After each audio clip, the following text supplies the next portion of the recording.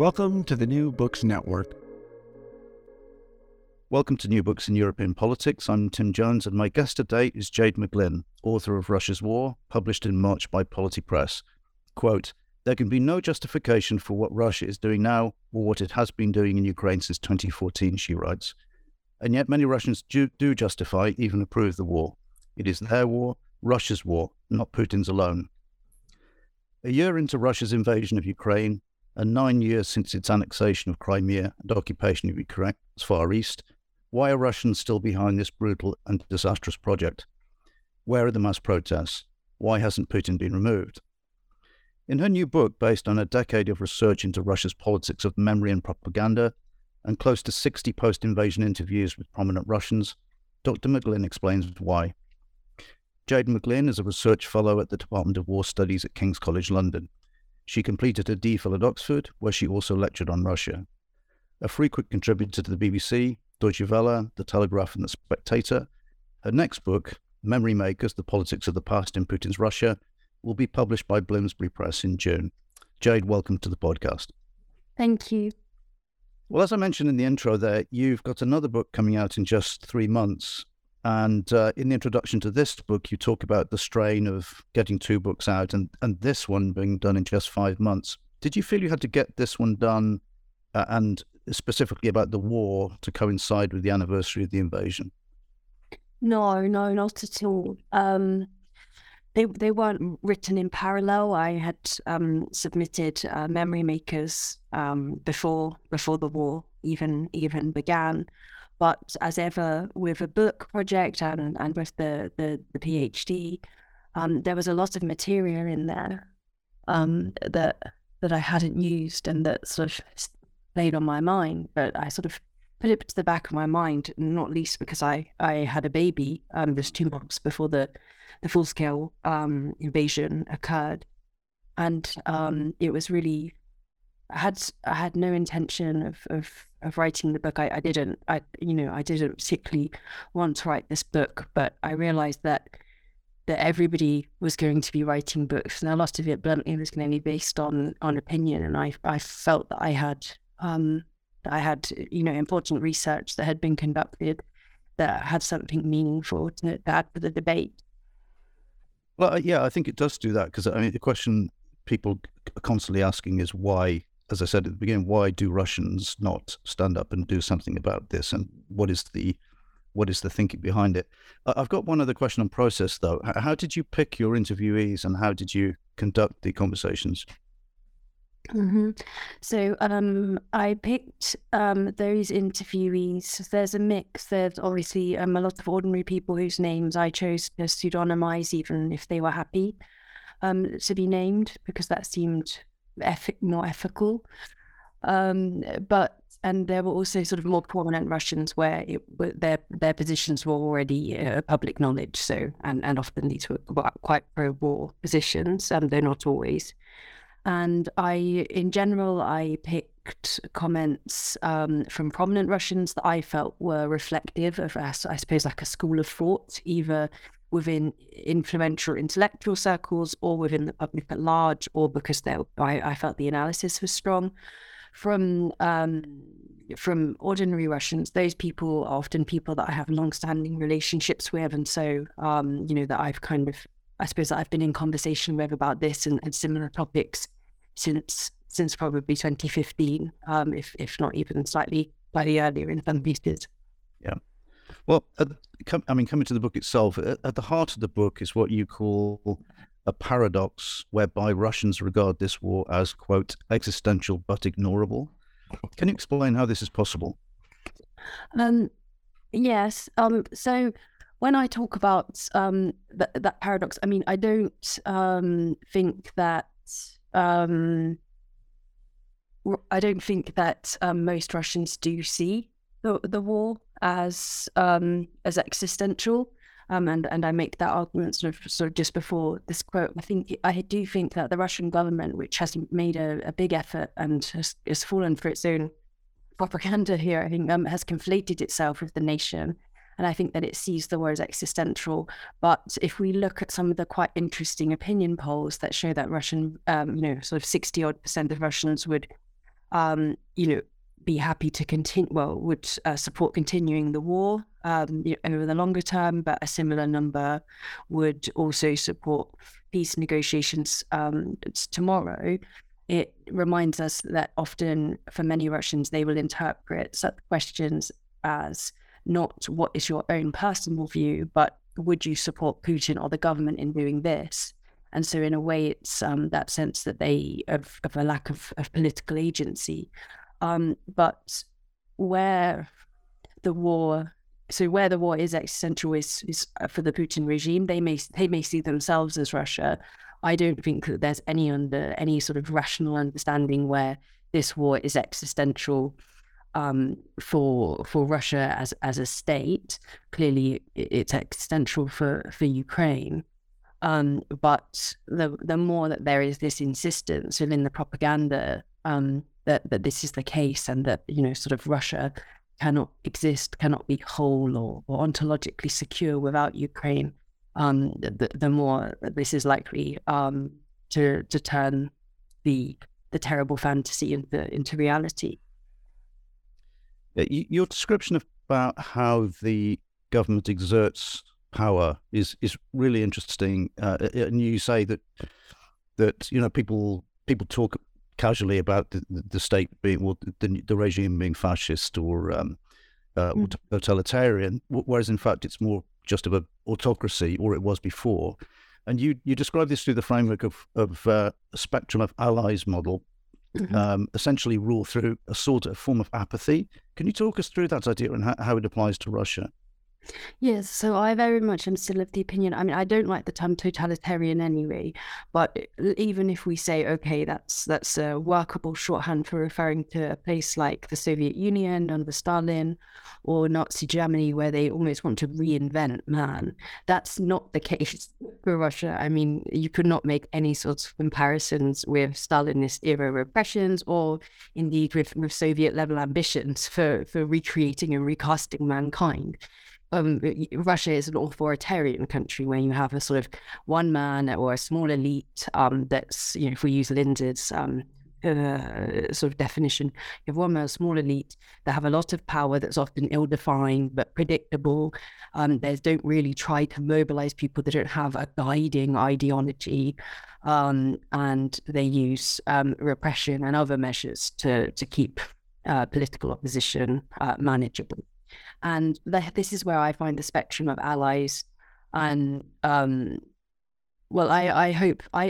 think that it is a contribution to the debate of how the propaganda works, because again, going back to these maybe tendencies of in democratic countries of what life is like in an authoritarian country, sometimes you often get the impression that sort of if only Russian people would hear the truth, then they would completely change their minds, and then they would know. But obviously that's not the case, and I also don't think it's the case that people are brainwashed either. If 40 million Russians have Telegram, they can use it. It's completely uncensored. They don't need a VPN to use it. And yet 18 of the top 20 political Telegram channels are pro-war. And even the awful censorship that does exist now in Russian media, it's far from totalizing. You still have access to YouTube, but that only came in on the 3rd of March, very early March in 2022. I mean, the war started in 2014. People haven't had access to a lot of media all that time. So I think as well, there needs to be a sense of proportion. But if we go on to the spectrum of allies, my main argument here is essentially that the Russian government is not interested, of course, in trying to convince the active opposition. They even want to make them apathetic or just get rid of them. And of course, there's a range of ways from encouraging them to leave to sort of harrowing forms of poison, as we know. Then with the apathetic people, they try to sort of nudge them along, or the propaganda, the state-aligned media tries to nudge them along into a sense of my country right or wrong. So that idea that maybe I don't 100% agree with everything that the government is doing or everything about the war, but it's my country. I don't have many others. And I'm going to stand by. And I have to say, I know quite a few people where sanctions, and in particular, sort of the framing of sanctions and the sort of lines around Russophobia, and Russian government's claims of Russophobia did help to nudge them from the apathetic into the my country, right or wrong category. And then people who are in the my country, right or wrong category, they may over time be nudged into the sort of ritual support category. And those are the people where the propaganda narratives, they resonate, they land, and, people have these views, but they have them and they sort of support the government rather than supporting a specific policy and happening to be in alignment with the government. That is to say, they stay within an acceptable sphere of support. And what I mean by that is that the government, unlike perhaps in for a pressure group, which would love active support, the Kremlin is very suspicious of active support. This is why we've seen arrests of people who've come out protesting for the war, as in support of the war, just celebrating the government. And it's because such people are a bit unmanageable, because when things don't go to plan, and a lot hasn't gone to plan in this war, you can't necessarily rely on such people, because their loyalty, it's not for the government, it's for the cause. Yeah, you do make it clear a couple of times that you understand why people don't want to protest. That you talk about this one woman who I can't remember what it was now, but one individual protested and she ended up doing 10 years in a Labour colony. But at the same time, you make this really interesting point about the 500,000 people who've left since last August, and there've been no mass protests among this diaspora. How do you explain that? I suppose just quickly to pick up on the Sasha Sputnyanka point. So she is facing that. She's still sort of awaiting trials, but that is what she's facing, is 10 years. She hasn't been sentenced yet. And her case is ongoing right now. But yes, so that sort of that sense of apathy of, it's not going to make much difference. And of course, things like opinion polls, and that sense that everybody else isn't on your side, of course, that contributes to a sense of the pointlessness of protesting alongside the fear. And, I have to be honest, especially, I think, for parents, when you see, there's been a number of cases where children have been taken off parents and sent to orphanages. As somebody who spent some time working in a Russian orphanage, I have to say I wouldn't protest the war if there was that risk for my children. So I think it's important. I hope I do this in the book. I think it's important to sometimes pose ourselves these questions, because it's very easy to sit in the UK and ask, why aren't people protesting? But I think it's important to pose those questions of what would you honestly do if those were the levels of risk, for you. And I hope my answer there has been honest. Now, in terms of the protests abroad, I have to say, since on the 1 year anniversary, there were a number of protests, though I'm not sure. I think it would be difficult to describe any of them as mass protests, but they were sort of a bit larger in number, and that was encouraging. In general, I think the reason why we haven't seen these protests is because, and this is a point that comes through in the book, I think there are two elements to this answer. One of them is that the oppositional, well, actually maybe there's three. One, not everybody who left is necessarily opposed to the war. They may just not like sanctions. I mean, that's entirely, reasonable. Or maybe they don't like the means of the war, but they're not necessarily against the ends, i.e. sort of destroying or occupying Ukraine. Secondly, the opposition is defined, or the Russian opposition and diaspora has always, struggled to become a coherent force, even if we look back at the sort of emigre communities, and they've always struggled to really kind of adapt into the politics of the different communities have struggled to adapt into the politics of the host community, and have often sort of pursued their own ends, which gradually over time, with the Soviet Union not collapsing, obviously, for quite a while, they became increasingly less relevant. And I do think there's a worry that could happen again. because there's this sense of everybody sitting in a waiting room waiting for the Putin regime to collapse. And, what about if it doesn't? Will it be? And then thirdly, I think the issue is that this Ukrainophobia that exists within Russian culture, I think it runs through a fair amount of strands of Russian liberal thought as well. I think there's a real social racism, as the sociologist Jeremy Morris calls it, that sense of that there's two Russias, that there's one enlightened Western Russia that's European, and then there's this other sort of, a horde of Russians who are unenlightened, and, they have this slave mentality. And I find that distinction, I find it quite repulsive, if I'm honest. And I think it doesn't get us anywhere to understanding, Russians and the broad mass of Russian people, because there are just two groups of good Russians, bad Russians. And that sort of thinking is one of the reasons why, until Navalny, it was a struggle for much of the liberal opposition to cut through and speak to people. Yeah, in fact, you mentioned a point after a number of the interviews that you're infuriated by people who are more bothered by the way Tolstoy is being treated rather than the bombing of Ukrainian universities. Is that something you came across frequently? Or? Yes. Yeah. Yes, it really is. And I have to say also, not just by Russians, and maybe for some background for listeners. So I taught myself Russian when I was 12 because I wanted to be able to read Dostoevsky in the original. I say in the book, to my mind, Russian literature is unparalleled. I mean, I think it's wonderful. I certainly don't want Russian literature cancelled at all. I taught Russian. I studied Russian literature at Oxford. I then went on to teach the sort of Russian literature intellectual history course, sort of modules, rather. So I'm coming at this from a position not from the outside, but very much from the inside of that Russianist space, if we can call it that. And I find it utterly infuriating that there is this huge focus on whether or not this or that Dostoevsky course has been cancelled in the West, but also particularly where there's a focus on it in Ukraine, because I mean,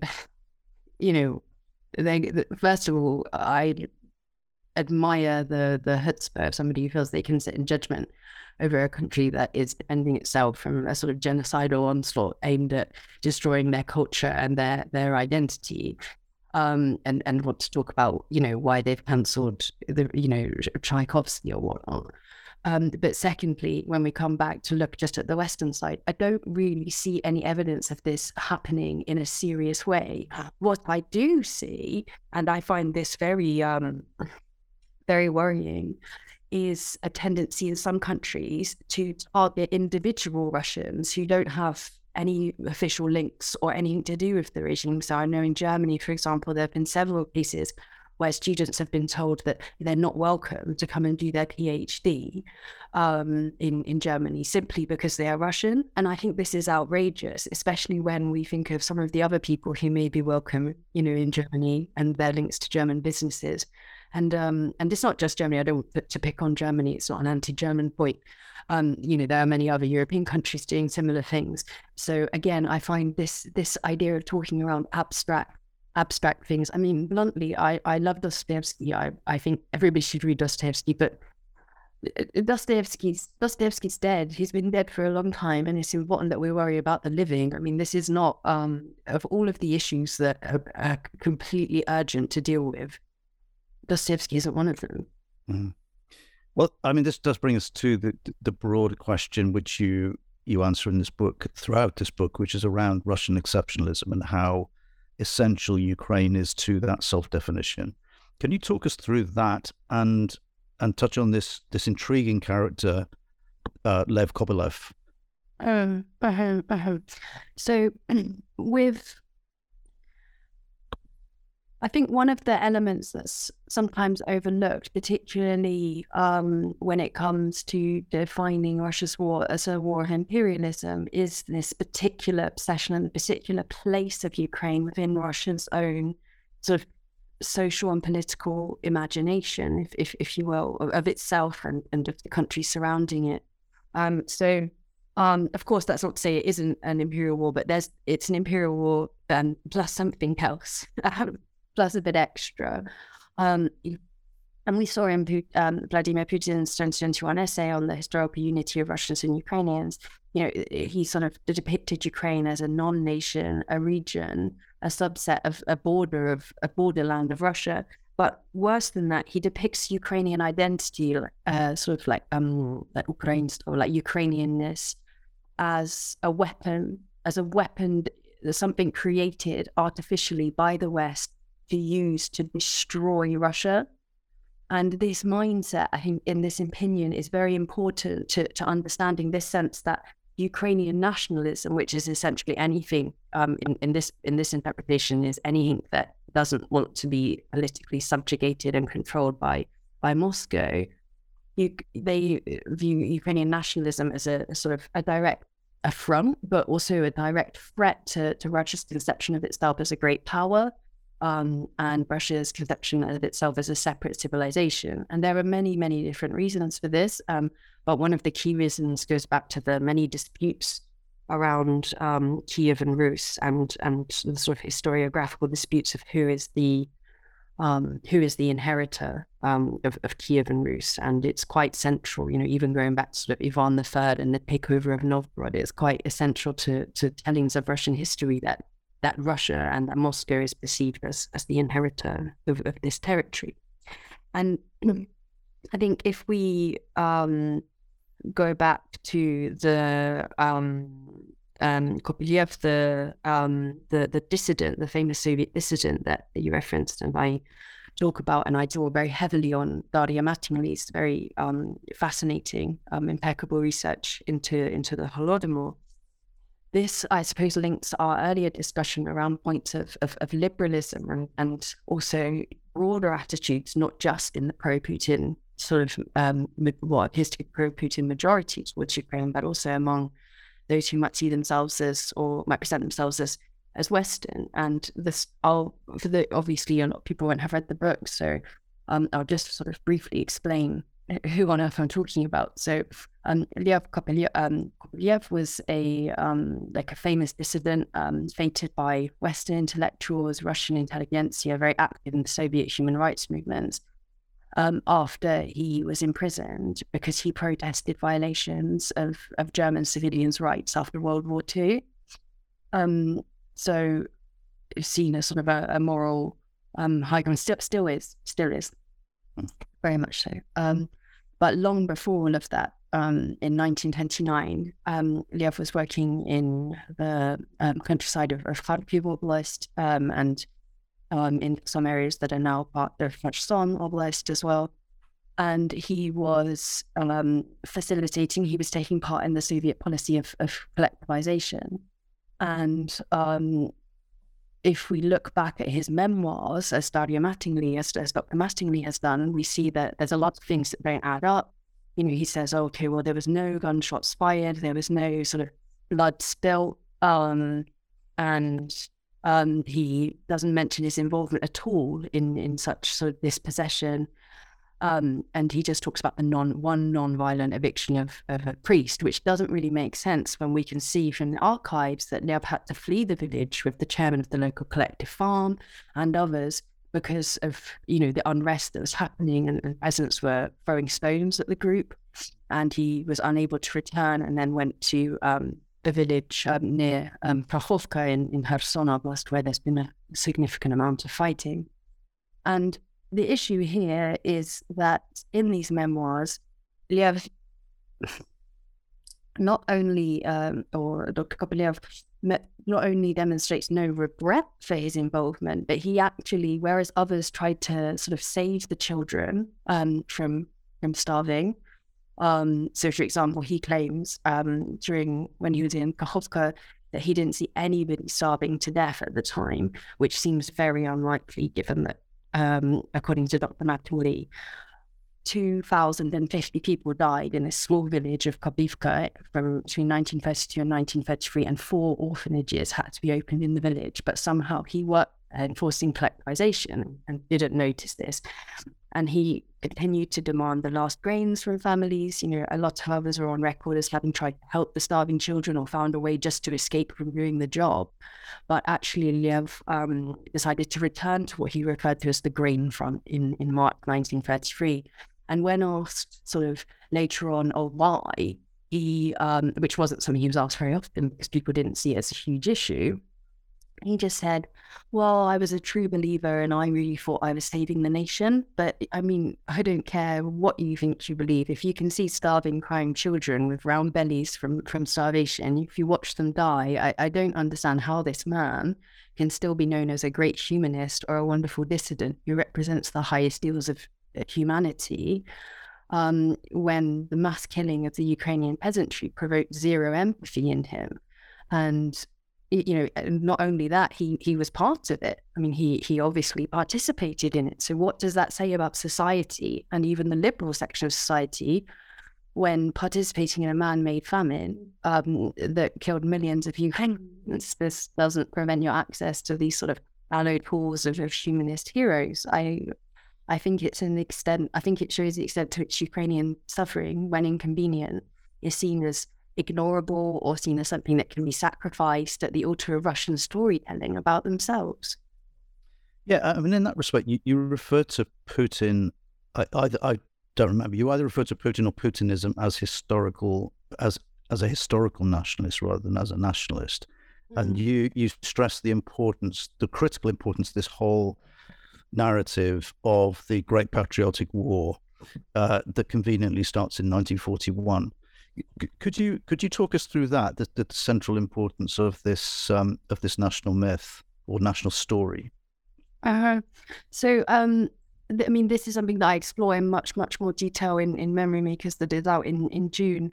But very broadly, it's not just the history itself, though that is very much sort of underpinned by the notion that Russia has always been a great power, special power, since its inheritance given Rus, since it became the third Rome after the fall of Constantinople. But that then during the Great Patriotic War, which is the name for the Soviet Nazi war, the Nazi war against the Soviet Union, that they sort of reiterated this right, and they reasserted this right, and the post-Yalta settlement, which of course gave Russia sort of dominion over its, what it would call its near abroad, or what Russians would call their near abroad, to countries like in Eastern Europe, the Baltics, and Ukraine, of course.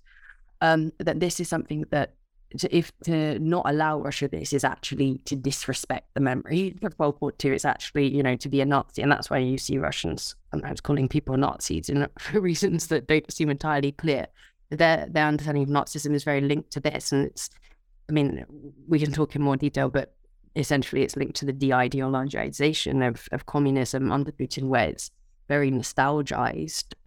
There's a lot of nostalgia of the Soviet Union, but reading the narratives, and I have to say I read tens of thousands of articles in Russian media on this, you would almost forget that this was a communist period, because there's no real reference to the actual communism. Instead, it's just seen as the Soviet Union as a great power, as a sort of stable force that represented both a threat and an alternative to the West, but the communism is kind of glossed over.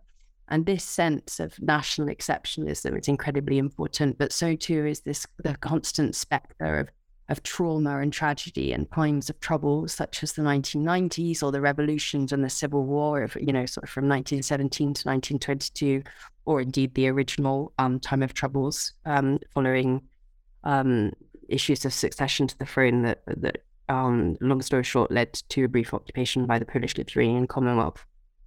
So this idea that when Russia is weak, its enemies from the West will take advantage and sort of sow further chaos. So the state of Russia as a state must always be strong.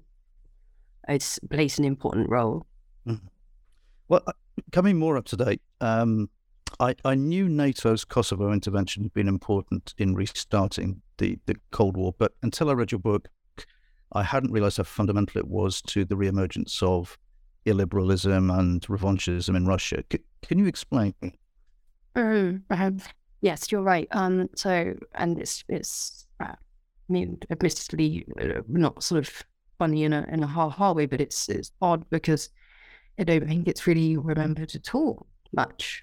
Say in the UK, I mean, I happen to have always been interested in it because when I studied Russian, I studied Serbian as part of my kind of Slavonic languages degree. But so I've always kind of understood maybe more about it. But in Russia, in particular, the bombing of Yugoslavia in 1999 is a crucial point of departure in the geopolitical mind map. And the mainstream Russian understanding of the conflict is quite different from that of many Western countries who would see it as a humanitarian intervention that prevented or was even a response to an ongoing genocide.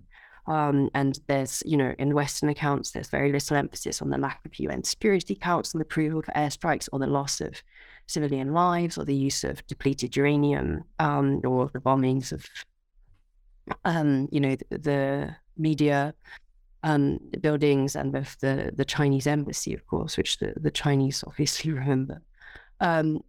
So if you look at the Russian side, or the sort of Russian historical, say, for example, the history portals or the history websites that are popular in Russia, you would understand that the crisis in Kosovo was not caused by Slobodan Milosevic deliberately stirring up nationalist tensions, but really by the USA, by NATO, and some EU countries who were exploiting Russia's post-Soviet weakness and deliberately destroying Serbia, with whom it has this kind of historical relationship. And I think what's important here, and is something that I really don't think is referenced enough, is that, of course, a lot of the language around NATO is an exaggeration, and it focuses on this sense that almost NATO has moved into Eastern Europe rather than asking why everybody on Russia's borders wanted to join NATO. But it is worth bearing in mind that, the first phase of NATO expansion started in 1999, so in February, and you had Poland, Hungary, and Czech Republic joining. And then I think it was 2, maybe 3 weeks later when the first military operation in its history.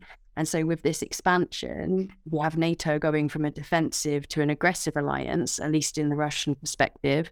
And I have to be honest, I can certainly see where that perspective comes from. And so even though we can all say until we're blue in the face, like, okay, that, NATO is a defensive alliance, if you look at it from the Russian perspective, and you don't have to agree, but it's just important to understand their perspective, they see it as NATO began to expand and then it began to go to war, and it had never been to war before. So I guess it's paranoia around NATO, in my view, but I definitely see why that paranoia has been stoked. Yeah, I mean, I'd never made the connection between that first enlargement and the attack on Kosovo before. It was, as you say, you could see why some people would think would make that connection. Mm-hmm. Coming to the current war, 2 things you wrote really jumped out at me, and I'll start with this one. You said that Russian officials thought the invasion would be a more complex version of the Kazakhstan intervention, and this was kind of what Silvio Berlusconi got into trouble for saying a few months ago. The idea that it would just be a surgical intervention into Kiev, quote, denazification, installation of a friendly government, and out again within 4 months. That's amazing. I mean, is that something you came across frequently in your conversations? Yes, definitely. And to be honest, I think sometimes this happens naturally with a war that now everybody laughs and says, oh, I can't believe they thought they were going to take Kiev in 3 days. And I don't actually think it's absurd as it seems. The idea that's absurd is that they could hold Ukraine or occupy Ukraine because clearly Ukrainian attitudes towards Russia and towards their own future and self-determination had changed dramatically since 2014. However, if we look back, and Jack Watling and Sasha Danieluk have done some really wonderful work on this at RUSI. If we look back at actually, what was happening during that period, now there's been a bit of distance. If the Russians had taken Hostomel Airport, the situation could really have been quite different. They came very, very close to Kiev. We're talking, a handful of miles away from the city center. They were, of course, in Kiev Oblast, in Kiev region, as we know from the awful massacres that happened in Bucha and other towns towards the north of the capital. So I think it's perhaps not as laughable as it may seem. Perhaps if Zelensky had been as weak as the Russians thought, that he sometimes, in general, I'm not a fan of the great man theory of history, but obviously every now and again you do have a leader who does just change history. And I think that if Zelensky had fled, this would have been, and there were plans for obviously governments in exile and offers of evacuation that were drawn up. And if he had taken them, I think we would be in an incredibly different situation. So there's that one point. But yes, people did see it as I suppose a pretty quick operation that they would get away with. And I mean, we saw this by the fact that, a lot of the troops who were sent were really administrators. They were administrative troops, that were there to administer the city, and, incredibly a high proportion of them were killed. I mean, this is a huge intelligence failure. I mean, do you think it's the equivalent of when, the Americans went into Iraq and they had essentially been talking to people that they thought were representative of Iraqi opinion, but actually these were people who had a sort of self-interest. Was it a similar situation with the Russians and, quote, friendly Ukrainians who were telling them something that basically wasn't true? Yeah, it was quite similar, I think. You could definitely draw parallels.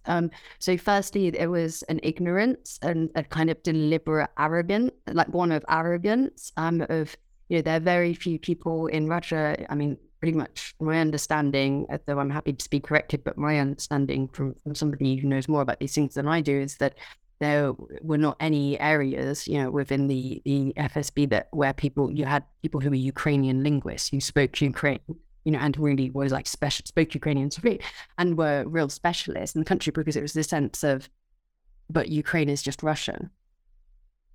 So why would we need to study it? Which stands in really stark contrast to some of the specialism that you have in countries that Russia perceives as the real abroad rather than the near abroad.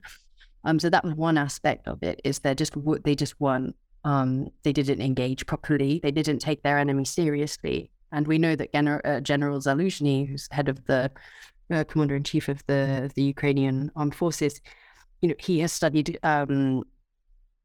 his counterpart Gerasimov's writings. He kind of knows parts of them off by heart, and that's obviously served him well. I think it always serves you well to treat your opponent, to take your opponent seriously. So there's that aspect, but there's also another aspect, which is, I've been speaking to some people, particularly from Kharkiv, around this topic. So obviously there's a lot of corruption within the Russian system, and what you had were people with the Russian sort of like paying, the security services paying certain people, and creating these kind of circles that they felt were representative. And I mean, one of the issues is that everybody always thinks their views are kind of mainstream or centrist and kind of typical of what people in their region. So it may not necessarily have always been lying, but they were given a lot of money, some of these kind of people, collaborators, I think is probably the right term, and to help kind of build networks and whatnot. But my understanding is that a lot of these people spent the money on like jeeps, kind of like taking ladies out and whatnot, and basically being a bit flash, and the money, well, quite clearly the money didn't go on creating networks. In some cases, this is really quite specific to Kharkiv, some of these details that I'm talking about, but I mean, in some cases it did appear to work, and we shouldn't underestimate that there are people who are still pro-Russian in Ukraine, and it often comes down to a matter of they don't want to part with that identity. They can't deal with the cognitive dissonance that might entail. And of course, you always have the cynical people who are doing it just for power or greed or whatnot. I suppose I think the main reason is they just did not expect. They underestimated Zelensky. They continue to underestimate Zelensky, and I think they overestimated how weak the West had become, and how incoherent, and also they just hugely underestimated how much Ukraine had really become, a coherent nation. And I think in some ways that goes back to Putin's misunderstanding of nationhood in general, which again I write about in the book, but he sees nation, in its primordial sense as an essence. And this is why you kind of get this real obsession with history, that there's this essence that continues throughout Russian history. It doesn't matter if it's the imperial, the Tsarist era, or it doesn't matter if it's the Soviet era or the post-Soviet era, you have this historical Russia. Whereas in actual fact, nations are continuously reconstructed. The idea of what a nation is, and say, for example, what Britain is, that's continuously reconstructed. The Britain, as I understand it, would be a very different Britain, to during Queen Victoria's time. And that's entirely natural and is often, a positive thing. And the same thing happened with Ukraine. It just, over time, it just constructed a really robust and coherent nation that's, I think, certainly a lot more robust than many nations in Western Europe. Well, the second point you make about the war itself that really struck me was your observation that, quote, most diplomats and Ukrainian officials are not unduly bothered about Crimea. And you also say that before February 2022, they were even reluctant to retake the autonomous republic. So obviously, this is critical to how the war will end. Do you think it will end at the pre-2042 borders? Well, I guess there's one important thing here, that what officials and diplomats might think is not necessarily how the population thinks. And I think because of the nature and the intensity of the war being waged against them, it's probably quite important that Ukrainian popular opinion sees, I guess, total victory as the end result, because I guess psychologically it could become quite difficult to fight for. Okay, we'll just get to here and then we can sit down, have some good. That's not really. It's very difficult to gear yourself up for an existential battle where you're losing a lot of people, a lot of your best and youngest people, especially men, of course. For the sake of holding a few better cards at the negotiation table, it's just not a motivating factor. So I think there's that one aspect. I think it would be very difficult to sell that, as it were, to the Ukrainian people right now. And I think it would be a brave person who tried to do that, or a silly person. In terms of what I think is possible, I don't think that the war is going to end anytime soon. I don't think that Russia will be able to get the 4 territories plus Crimea that they insist that they've annexed. So I think that appears to be the basic minimum of what the Russians are putting out.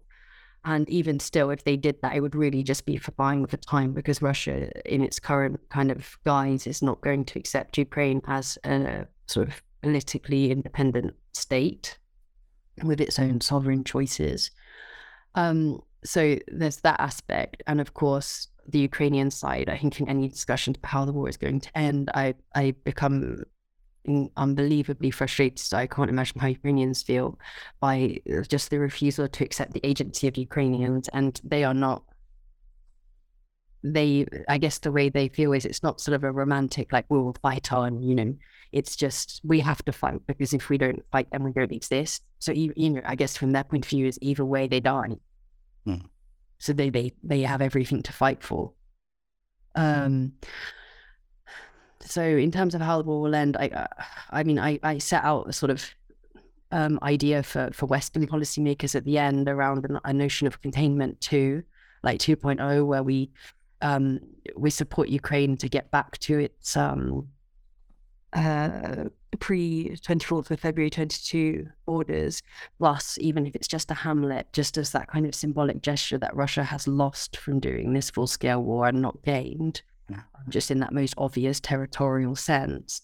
And then we just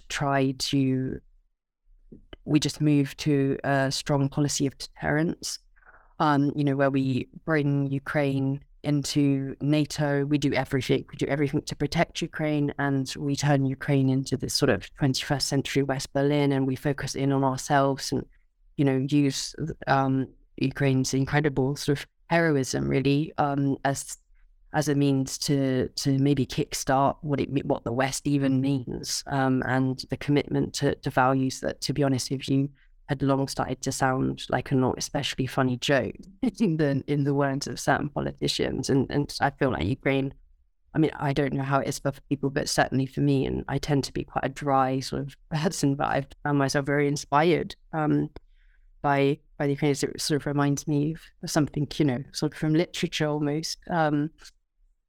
But yes, I don't know how, that said, to go back to being dry, I don't know how, I'm not sure how realistic that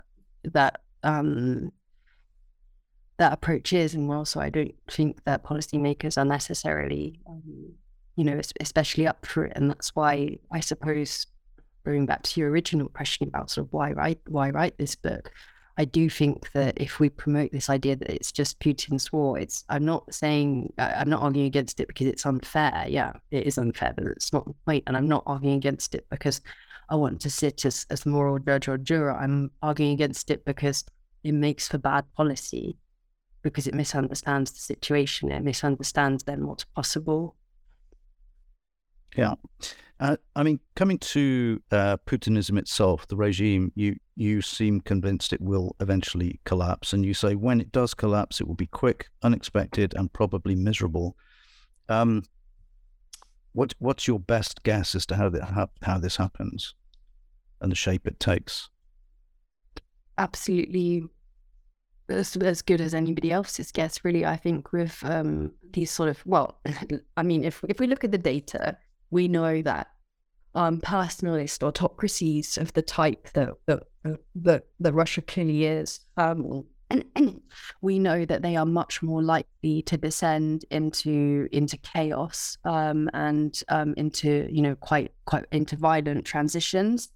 And I have to say, the proliferation of private military contractors, the proliferation of new security firms, and the exponential growth of crime, particularly violent crime in Russia, carries very disturbing echoes of the 1990s. And just as in the 1990s, you're going to have a lot of men sort of returning or traumatized from war, and you're going to have even more because even more men have died in this war than died over the 9 years of the Soviet Union's war against Afghanistan.